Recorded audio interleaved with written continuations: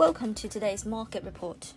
The profits of Chinese industrial enterprises rebounded in May for the first time since November 2019, data confirmed on Sunday, signaling the world's second largest economy is continuing to recover from the coronavirus shutdowns. This is important news for Europe and particularly Germany, as China is one of the largest export markets for European goods. German Chancellor Angela Merkel is set to host French President Emmanuel Macron for talks later Monday.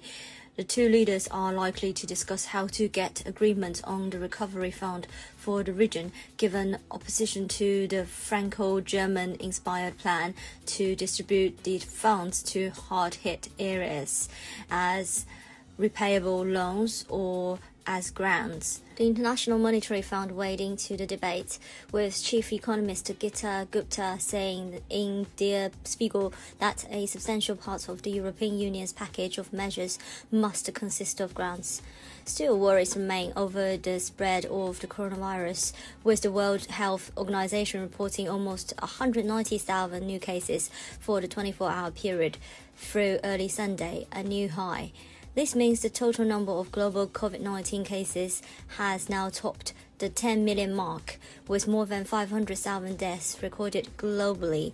Despite the spike in infection numbers, mortality rates are much lower than during the first wave of the pandemic, mainly because the new infections have been largely confined to younger people.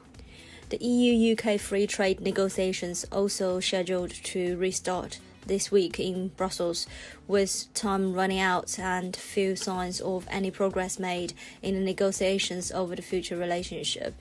Economic data centers around the European Economic Confidence Indicators for June, due at 9 o'clock London time, along with preliminary inflation data for June from Germany and Spain, and consumer and mortgage lending from the UK.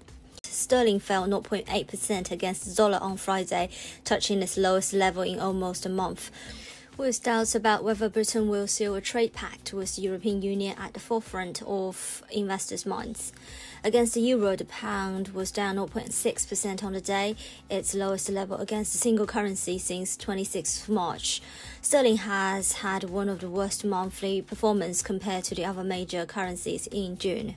European Central Bank Chief Christine Lagarde said on Friday the worst of the economic crisis unleashed by the coronavirus pandemic is likely over, warning, however, that the new normal will look different from what was before. The former IMF chief Lagarde said she believed central banks have been playing their parts to mitigate the damage.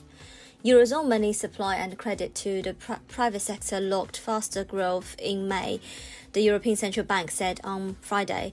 The monetary aggregate M3 grew 8.9% year-on-year, which was faster than April's revised 8.2% increase and economists' forecast of 8.6%. The dollar moved higher over the last weekend as investors grew cautious about the resurgence in US coronavirus cases. The US dollar index was slightly higher against the baskets of currencies at 97.426.